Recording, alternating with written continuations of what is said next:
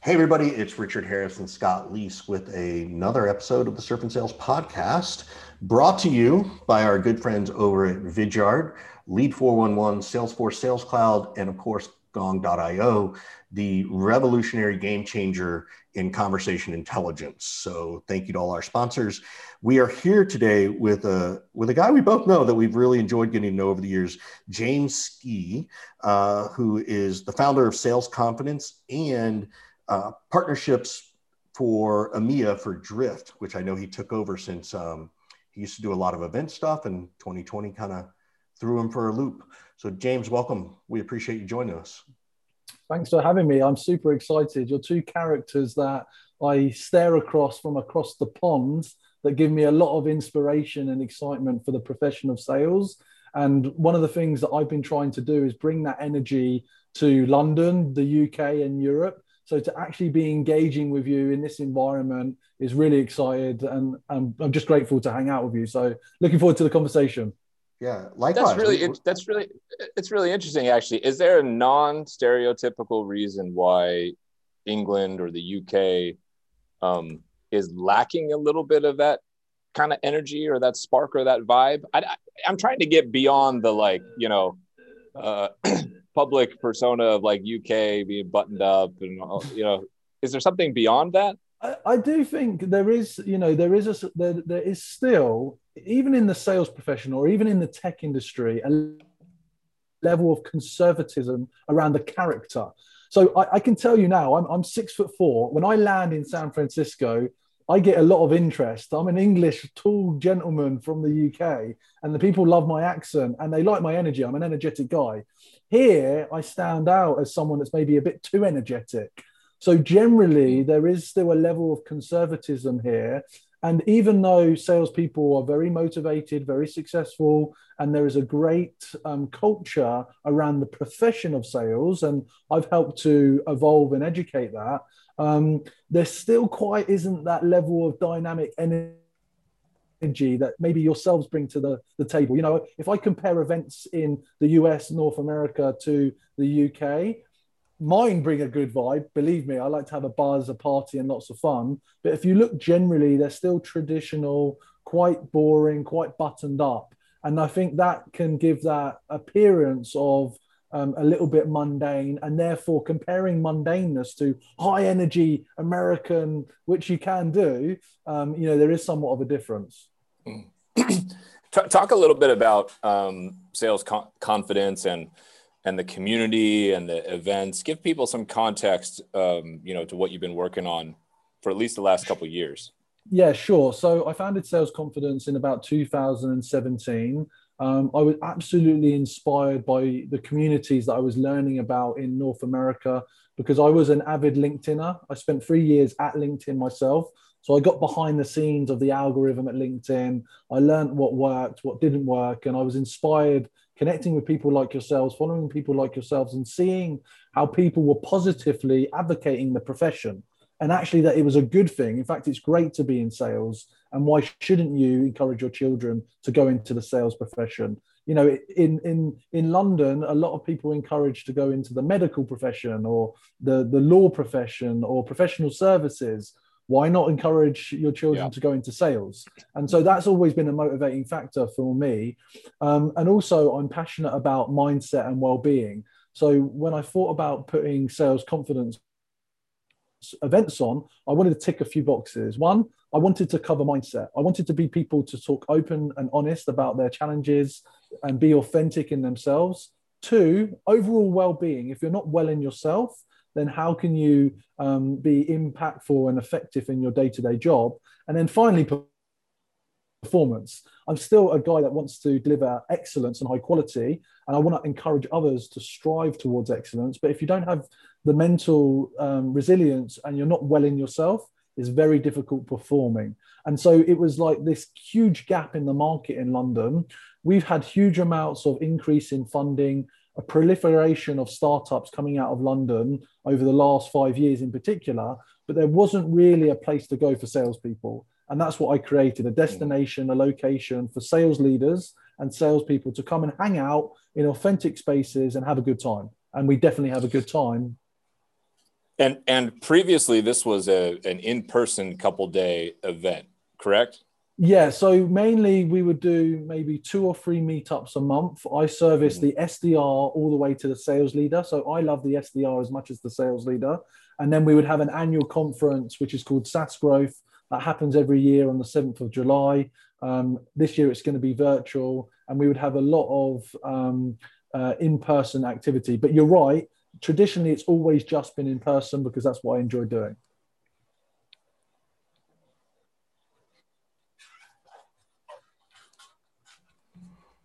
Sorry, I had an emergency in the house that I was dealing with. So there's a long pause, and now Scott looks like he's got a long pause. So I just had an internet instability issue. My apologies. So where does it go from here? What are you going to do post-COVID, right? Like, are you able to rejigger this thing and get it reset up? Yeah. So actually, it's a good question. I've been very lucky that since moving to virtual, when we moved to virtual immediately in February, March last year, the brand has got stronger.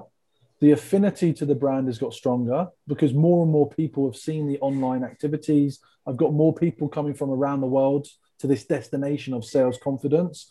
Predominantly, we do this 7-minute talk style. So it's like a 7-minute masterclass. And that's what people come for. They come for content that is short, actionable, insightful. They're not long, 15, 30 minutes, an hour presentations. In and out in 7 minutes, get what you want and get what you need. And because I've become famous for running these over 4 years, people know what they get. They trust the brand. And so it's gone from strength to strength. And what's likely to happen in September, I'm already planning it, we will return to in person. I mean, to give you an idea, when we do a sales leaders event in London, so VP, CRO, commercial director, head of sales event, we can get 200 sales leaders in a room. And I know from experience, even in North America, that's not easy to do physically. It's obviously been impossible during COVID, but thankfully, after that, we will be able to do that. And we create an amazing atmosphere. There's good networking, and then there's great content. Now, you have heard a lot of people deliver these 7-minute trainings and speeches and nuggets of content. So to anybody out there who's listening who may have to deliver a similar kind of speech, whatever, talk a little bit about like what makes some of the best ones stand out and pop, and what has made some of them kind of fall flat. That's an excellent question that I've not been asked, so kudos. So you're right. I've seen hundreds of these talks now, and I've coached people on how to deliver them successfully. So I'll talk about how to deliver them successfully and then what to avoid. From a success perspective, absolutely, you need to put together something that you're passionate and you're known for. So what I always say is if, for example, you go and speak to your leadership team, or you go into the market, or you go to people that work for you and you say to them, what am I known for? What is my reputation? What am I great at? What do you believe I add value to you in your life? Whatever they say, that is the basis of your talk, because that is the essence of who you are as a person on the outside. And based on that reputation, that's how you start to think about structuring your talk. You need a great introduction, but the introduction is not how great you are, how successful you are, how many quarters you've hit. No one cares about that. We will give an introduction for you. What we care about is immediately adding value, structuring your talk. What are you going to cover in this talk? In 7 minutes, you can only make 3, 5 max points. So you've got to thread a couple of stories. Everybody likes an anecdote, a couple of good stories in there. So you can get an analogy in there. Yeah, have a laugh, have a cry, one of the two. Exactly. A couple of key points that people can relate to. And then you have a summary. And that is your talk. And a strong introduction, 3 or 5 key points, and then a summary where people can recap and learn. And it should be punchy. It should feel pacey. It should feel like you can listen to this, digest it, and go straight back to your desk and action it. And that's what I want people to do. What I don't want to do, and it can happen, is you presenting how great your company is for 7 minutes. Or you decide that you need to get some slides and you get your company slides fully logoed up and you just click through for 7 minutes. You overrun. It's not cool to overrun. It's not cool to start your talk by using 3 of those 7 minutes explaining your whole career and how you spent 20 years. Nobody cares. I could read that bio on your profile. Yeah, no one cares. Like they're hearing it all the time. No one cares about the tech of your company that you work for. No one cares about how great you are. What they want to do is get an authentic feeling from you. They want to get an experience, and they want to laugh, and they want to take something away. If you practice your talk and there is no actionable takeaways, scrap it and start again. Because unless there is some takeaways from your talk, what's the value that you're giving? You're not giving value. You're self-serving. It's egotistical, and it's not going to help you and your reputation with the audience. Yeah, that's really good feedback. The the putting together of these events is, it only really works when you've got the helping hand and coin of sponsors, right? And partners and things like this. So I want to spend a little bit of time here. And, Richard and I have experience with this as well. I have experience with it from my Thursday night sales events, but I want to know from you, because you've done this at more times than we have and at a larger scale. So good on you. What are the key to, pitching sponsorships and partnerships? And you've kind of leveraged this, I'm putting words in your mouth, but you've leveraged this now into a partnerships role in EMEA at Drift. So, getting partners and sponsors is that's James's thing, in my mind, at least, right? Beyond just putting together the community and the events and things like that. But James knows how to get partners. James knows how to get companies involved to support these things.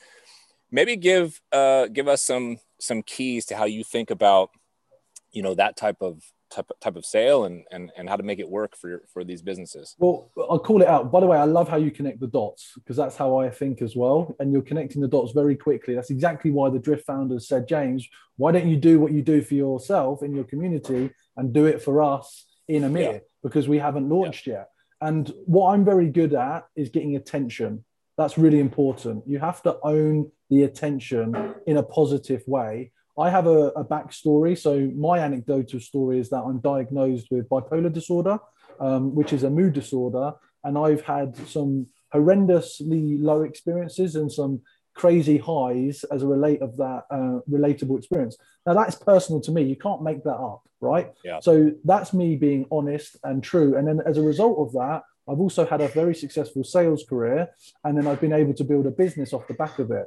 But what I've been able to do, I believe, is I've kept the attention and I've moved with the times based on what trends, what new sales technologies were landing in this region. So, for example, when SalesLoft decided they were coming to the UK, the only company they partnered with, and I'm the only company they partner with in the UK and Europe, is Sales Confidence, because we have a backstory, we have shared values, we have a shared philosophy, and we're both on a mission to support the growth of the sales profession.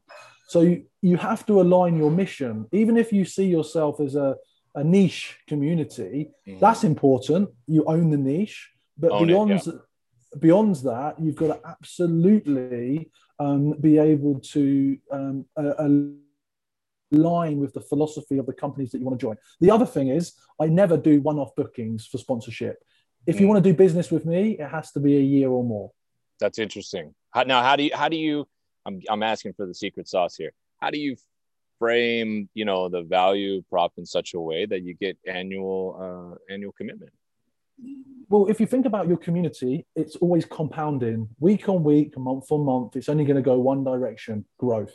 Right. So what you invest, hopefully, well, it is right. That's the nature. That's the nature of community. So it's a network effect, and networks are always growing, always extending. So a sponsor that sponsors you today for a year is going to get much more value over that year. Now, the other key thing is, where is the budget coming from? The hard thing about sponsorships is that people beat you up on leads and conversion rates, right? Yeah. I don't care about that. They joke about this all the time. They're like, James, we need to see the science, the data. I said, look, I'm not a scientist, I'm a magician, and I want to make magic happen, and I want to have a good time. And if you want to be associated with something good, by brand association, and you're investing in your brand, then you need to invest in me and you need to invest in sales confidence. I believe the brand value association, which is hard to equate, is much more important than the leads that you're generating. Go and invest your lead budget in PPC, SEO, stuff that your scientists can track. That's much more effective than what we're doing. But if you want to be known reputationally as being part of something that makes a difference. So what have I really done there? I'm telling a story, Scott. I'm telling a story. 100%. And right? You've shifted the focus from what they want to talk about to something that you want to talk about. The prior one was not advantageous to you because you're not a scientist. I'm not that way either. So I'm listening to you, how you flipped the script and told the story. And I'm like, oh yeah, that's how I tell the story. That's good. Yeah. This is exactly it. And once they start to, which they do, appreciate the uniqueness, the niche, how focused I am. You also have to demonstrate you're consistent and you're professional. I consistently deliver a good experience, and I consistently don't move my dates. I consistently have great speakers. I consistently turn up on time. And once you've been doing that over a number of years, then it's a lot easier to convince someone to commit for that year. I also, the commitments companies make are large versus some of their other much larger. They always tell me, James, we're not doing this with anybody else. And I'm like, that's good to know. But these are the reasons why you're not doing it with anyone else, is because this is the value that you're going to receive. And there is a massive social proof. And I think I have an advantage, at least in the UK market. I'm not one of many, I'm one of a few. And as one of a few, it means that there's more of a group of partners that want to work together. They want to learn from each other. They want to help each other. And that's important. And I'll tell you something else, Scott. I've also turned away a lot more sponsorships to my detriment financially because I didn't want them associated with the brand. Interesting. And so I've been very selective, because brands, especially tech brands, can pull you down as well as bring you up. And I've made sure to select brands that could bring us up rather than pull us down. That's very interesting. I mean, I've had conversations not in this sponsorship realm about what I call bad money, bad customers type of thing. But I've never really applied it into the realm that you're talking about right now. And it's pretty powerful. I could see, I got alarm bells going off in my head right now. A couple of companies that I'm thinking of, like, yeah, I don't know that I'd want to be associated with that. So you're protecting your brand by associating yourself with the right brands as well. And that elevates the exclusivity and the power of what you're providing, right? Yeah, exactly that. And and then the value of the sponsors increases. They all help each other. I like to think of it as a rising tide raises all ships. If we work together, if we scratch each other's backs, if we look after each other, if we look after the sales confidence community, then we're going to grow together, and it's going to benefit us. And it means that our stage is above everybody else. Yeah. Like, by association, we have the strongest stage. When we bring a speaker onto that stage, they outperform other speaking engagements. They have more fun. It's more memorable. It's, a record is kept from video. I mean, we were joking offline before this, but, that we don't have great YouTube followings. But the best thing I ever did was record my in-person events, because I've got a historical record that I've been doing this for 4 years now. Yeah. And even if very few people head over to Sales Confidence YouTube channel, the ones that do benefit from it, and I wish more people would, but my audience is predominantly LinkedIn. And over time, I'm looking to categorizing and using this power that I've created over time, and I'll reuse those videos in a format that's digestible. Yeah. Maybe it will become a membership, etc. Yeah. I want to go back in time now, because I heard you say, and I didn't know this about you, I heard you say that you were at LinkedIn. And I also heard you say that you got, you started to learn about the secret sauce of the algorithm, this mysterious son of a bitch algorithm that everybody's trying to, play the game with. What are some of the things that you're allowed to share that algorithmically work that not enough people do still?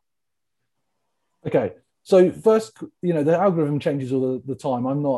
Yeah. I don't know. I'm not privy to exactly what it looks like. Even when I was at LinkedIn, I spent a lot of time with the product team because I love to figure out what it was all about. So just to give you a little bit of a soundbite, when I was at LinkedIn, I used to use the Sales Navigator tool, and I had the social selling index. I don't know if you remember the social Yes, I selling do index. remember that. Yes, I do. Okay, so it was very popular for a few years. Everybody would talk about their social selling index.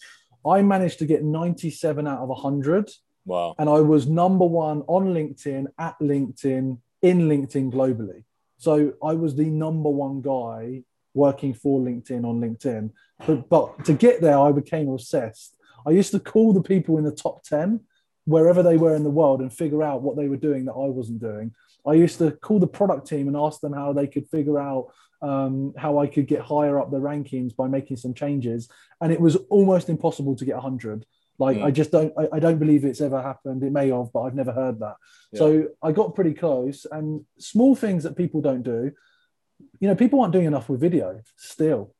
I mean, people talk about using video all the time. Morgan Ingram talks about it every single day on video, as an example. I don't do enough. I don't do hardly any videos. But it's such a differentiator because of that reason. And the algorithm is designed to push video and push more of an audience towards it. They want people doing native video. They don't want people going on YouTube. Yeah. They want you to stay. They want me to stay. But how many people are going to sit there and watch let's go back to the 7-minute duration. How many people are going to sit on LinkedIn and watch a 7-minute video? It's not about that. Okay. It's about the fact that they're seeing that you are doing those videos. Tell me more about that. It's about attention again. It's about that you're holding your audience's attention, and you're getting more attention every single day than somebody else. I don't even bother putting the subtitles on. Everyone says it to me. I've been doing this. I'm not bothered if you don't listen to my talks. What I'm bothered that you see that I'm someone who's active, and that if you should take me seriously because I've been active with video, and I've been doing it for years now. So if you're thinking of a person that has something to say, when you want to listen to me, you know that I'm going to be the guy that you should come and listen to. It's like TV advertising. TV advertising, you skip through it now all the time. But eventually it seats in your subconscious mind that it means something, and you end up picking something off the shelf and you don't have a reason why. So are you in the post every day camp then? Or more than once a day? I'm a multiple poster per day. I don't necessarily do video every day, but I probably do video 3 or 4 times a week. I probably would be better sharing more of my expertise and tips, but I think I am a bit of a promoting guy. I like to promote events. I like to promote what I'm associated with. I could definitely do more giving. I mean, I give a lot of value in my text-based content, and I am a big believer in text. I can say that LinkedIn has definitely deprioritized long-form articles. So I've written over 350 long-form articles on LinkedIn. Long-form articles, and those do not get the same traction that they used to. Now you've probably already done this, but now you can go into those long-form articles, chop them up, and get 3-4 posts maybe out of one particular article. That might be a way to reuse some of the content and get additional lift from it, right? I agree. And that's definitely an approach that needs to be encouraged. I think people often feel like they need to be creating content all the time, net new content. Yeah. But you're absolutely right. I feel that way. I mean, I don't know if you feel this way, James, but I feel a significant social pressure to create something great every single day.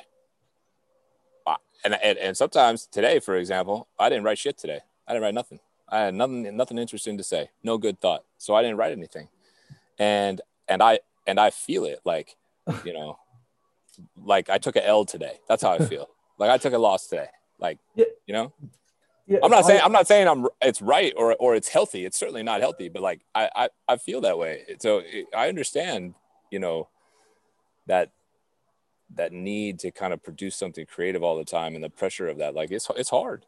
Yeah, I think if you fall in this space of, in the B2B niche of becoming influential, and then you have an expectation on yourself that others put an expectation on you that they want you to be able to deliver content, it can be quite challenging. I don't feel that way as much anymore. You know, if I decide not to post for a week, I'm okay with that. It's I generally stay on top of it. I generally want to lead the pack, as it were.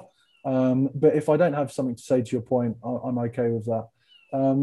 The other small thing I've noticed recently on your profile on your mobile phone. So if you visit my profile, you can actually change your profile pic to a video. I don't know if you've done that yet. I've seen that now. I have not done that, but I've seen that. Yeah. So I think that's pretty cool. I haven't been the biggest fan of stories on LinkedIn, and they don't tend to get that much attention. I called that lipstick on a pig when it first came out. Yeah, I don't think you're far off. I mean, it's not the same level of attention that Instagram is. It's a different product. So I'm not the biggest fan of that. I think the best performing posts are consistency with text, making sure you put your links in the comment. That seems to still do something. I don't know if it has changed, but have something interesting to say and add value, which everyone says. Yeah. So I want to go back to something now that I'm back. Sorry. I know everybody was missing me and tired of listening to Scott the whole time, but James, they can listen to all day because, as you said, you have this great accent. What's up with the polls? Like, I don't know if you guys touched on this, but why are polls getting so much visibility, do you think? We did not touch on that. Yeah, that's a good question. I've actually been really enjoying the poll, and it's data. I think LinkedIn's getting another level of access to insights and data about our interests. And so they can use those interests to inform the algorithm. They can create products around those interests. You know, remember that LinkedIn acquired lynda.com, which was a learning platform. They've got a learning platform where they need to categorize data, produce courses. So if they know what your interests are or what your challenges are or what you want to learn about, they can produce content which is fitting to your needs. So I've probably done a poll a week, actually. And then I use that data for my own productization or enhancing the community from what I'm learning. And I tend to find that they are getting boosted right now by LinkedIn, and whatever ridiculously. Yes. So whatever you come, you know, whatever's new and what's ever getting boosted by LinkedIn, you have to move with those times for that period. Even if you don't like it, you have to jump on it, in my opinion. Yeah. I can't do it. I'm a hater. I'm a hater. You should reframe that, but you should reframe that. Think of this for a moment. Imagine if you could create a poll where the results of that poll were helpful, Scott, to your audience. You were being helpful by creating a poll because the data answered questions that audience have been trying to answer, but they can't do it without maths. That's the reframe. Yeah, and I'm with you, but I feel like I could find other ways to be helpful. Okay. Yeah. and let somebody else be the data helpful guy. And then to your conversation or your points earlier about like standing out, right? You talked about how you stand out, particularly in England and whatnot. Like, I now think, at least, I'm one of the few people at our level on LinkedIn who's actively saying, fuck all these LinkedIn polls. I'm sick of seeing them. I want them to go away. So I'm taking a contrarian point of view. And so I'm getting tagged in polls now where people are like, wonder what Scott Leese thinks of this poll about what temperature to set the air conditioner at in the house. Right. So like I've now become known as like the poll troll. Eyeballs. I don't know. Yeah. So that attention, right, for me, that's positive attention, right? It's not a negative association. We're talking about a little product feature on a platform. So you've taken a position, and then you're leveraging that position from a position of strength, and we're even creating a debate as a result of it. Why not? You know, I don't have a hard line. I've not really taken that many hard lines on LinkedIn. I do keep most of that offline myself, but I think it's good to have a position on something, and it gives you an advantage over others because you hold the attention. And this game is all about keeping attention. Right.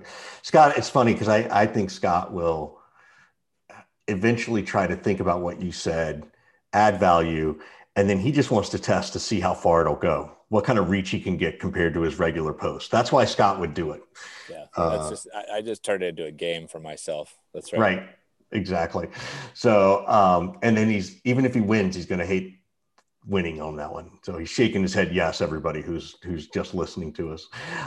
So James, I had to step away. Obviously, Scott said something came up, but you guys didn't go super deep on it, which is the highs and lows in strategies and how to deal with them. Right. Mm-hmm. What advice do you give to people? And maybe you already answered that, but I don't know. What are the strategies you give to people who feel those highs and lows? Yeah, I mean, it's a great question. The nature of being a sales professional means that you're always on a roller coaster of highs and lows, just due to the nature of the pressure internally, often driven by yourself, but also external factors from your targets and everything that comes between that. For me, Right. detaching yourself from your targets is one of the most important things you can do. The targets aren't going to change.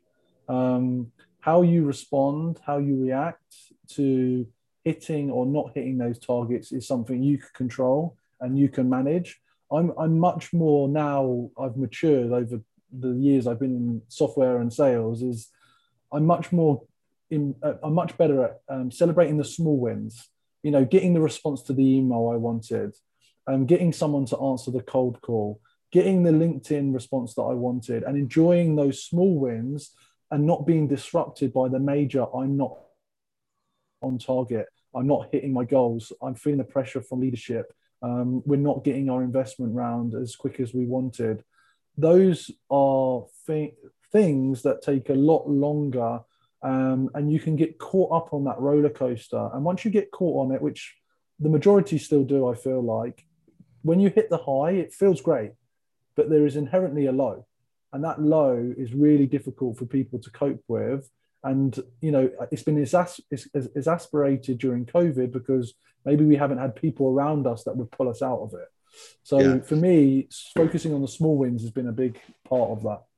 Yeah. How do you, for people who do have highs and lows, right? There's all kinds of people, do you think sales is the right profession for them? Because in many ways I can see like riding that high, like just helps you, go, right?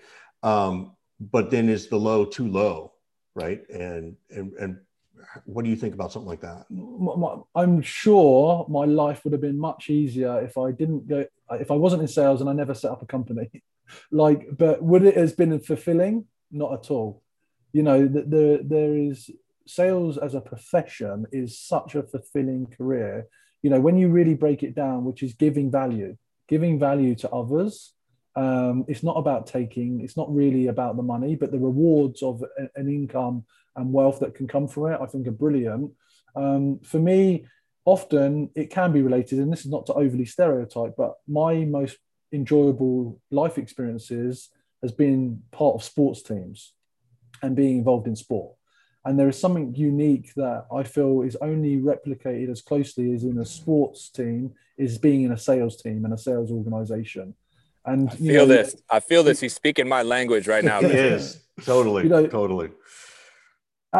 got, so winning and losing together as a team takes off that pressure, and finding that dynamic and that culture. Everyone talks about it. I mean, almost in every single 7-minute talk that a leader does, they always bring up the word people and they always bring up the word culture. And sometimes we hear it too much, but it's just the underlying critical element. And I would say that it shouldn't put you off doing sales. You just have to be extra mindful. And in my early career, I wasn't, and I would ride the high and it would be way too much and I would crash in lows and that wouldn't be helpful. And now I notice the changes. I'm emotionally intelligent. I can reflect. Reflect is really important. Like throughout the day, I have to be reflecting on how, the dynamics in this interview were, like what happened on a Zoom call earlier today. How was I perceived by someone I was talking to? Was I overly energetic or was I at the right temperament? Like I'm continuously self-reflecting, self-analyzing and making sure that for me, I'm stable. That's what I have to do because I've got a condition. But even for others, if you can monitor and reflect, you're going to be putting your best self forward. And that's going to help with your own maintenance and management of your highs or lows because they're not going to go away. And it's also going to be helpful for the people who might have to be around you when you're high or low. Right. So I'm not going to dig into details, but how did you learn to work yourself out of the lows? Right. Because you also said it's the most fulfilling career, right? Because you're helping people and you're adding value. But look, I talk a lot about my own depression and stuff like that. I'm very public about it. And I know how I work my way out of lows, but I'm curious, how do you do that, or how did you do that when you were in more of a traditional sales role? Yeah, so I'm fairly open as well. Like I've suffered or managed, many depressive episodes. Sometimes it's hard to call it. You just have to. That's the frustrating thing. You can't call when you're going to come out of it, and it's just you have to let it be, and you have to go. You have to go through it. And I always talk about this light and the fact that there's always some hope, because there is always some light somewhere, and you just have to find more of it. And as you go on, that light grows and it gets brighter, and then before you know it, the sun is out and you feel good again, and you can't really explain how you've got there. Other occasions I have to take medication that helps me get through it. Other occasions I need to have a support network, my closest friends, my closest family members who understand who I am, and they can put an arm around me, or it may be someone in my company. The other thing is, I don't think you should hide from it these days. You need to pick a company that's going to look out for you. I mentioned now that I have a day job, which is working for Drift, which is an incredible business in hypergrowth, run by two incredible leaders in David Cancel and Elias Torres. And they care about diversity, a sense of belonging, and making sure that you're well and you're productive and that the environment's flexible. So when I was new to the organization, it was very soon into the organization that I was comfortable explaining my difficulties, and everybody rallied around from HR to management and said, okay, we need to make adjustments for James when he needs those adjustments. And, would I have done that 10 years ago in my first software job? No way. No. I wouldn't have done it 5 years ago. Yeah, but I feel the point of people like us maybe speaking out is that maybe you've got those 20-year-olds, 21-year-olds, or 23-year-olds right now who are like, oh my God, I've got this challenge that I've had since school. Should my employer know about this? And I think you have to be careful. I'm not necessarily advocating you should walk in and say, look, this is my issue. But you should suss out before you go into the organization by talking to people, digging around, doing your research, and finding out What would you, because I 1,000% agree, right? Like I'm part of Uncrushed, which I think you know about. And, we've got the survey coming out on mental health and sales, next week or the week after. And this is something we talk about, like the data is showing that when the company supports, talking about mental health and particularly burnout in sales, performance, there's a correlation, not a causation. There's a correlation of high performance. But you're right. How do you research that? How do you figure out, so what's your mental health status as an organization, right? Like any suggestion, because I'm still trying to help figure that out for other people too. And I'm just curious if you've seen any cues as that's a great question. For me, when you join a company, you're not joining the company, you're joining the leadership. And you can look at the leadership's LinkedIn profiles, you can look at the leadership's Twitter profiles, you can find the leaders on Instagram, and you can get a feel for the type of things that they're posting, the type of perspectives that they share, the videos that they share. And I think that gives an indication of what type of people they are. And then you need to connect with people and ask them the question. You don't have to bring anything up. You just need to find out through the back channels, what is so-and-so leader like? Send a message to one of the SDRs, send a message to someone in marketing, send a message to someone in the sales organization, and just be frank to say, look, I'm considering a role at XYZ company. I'd love to get a feel from you what your leaders are like. And then it's just asking the right questions to just dig a little bit. What kind of question? So right there. So let's say they're like, oh, they're really good and they do this and they do this, so what would that follow-up question be? Well, great question right now is, what happened when COVID hit? How did they react? And some companies, I can tell you, there were some companies that guaranteed sales compensation for their sales team. Like, that's amazing, right? That's a company that wants to look after somebody.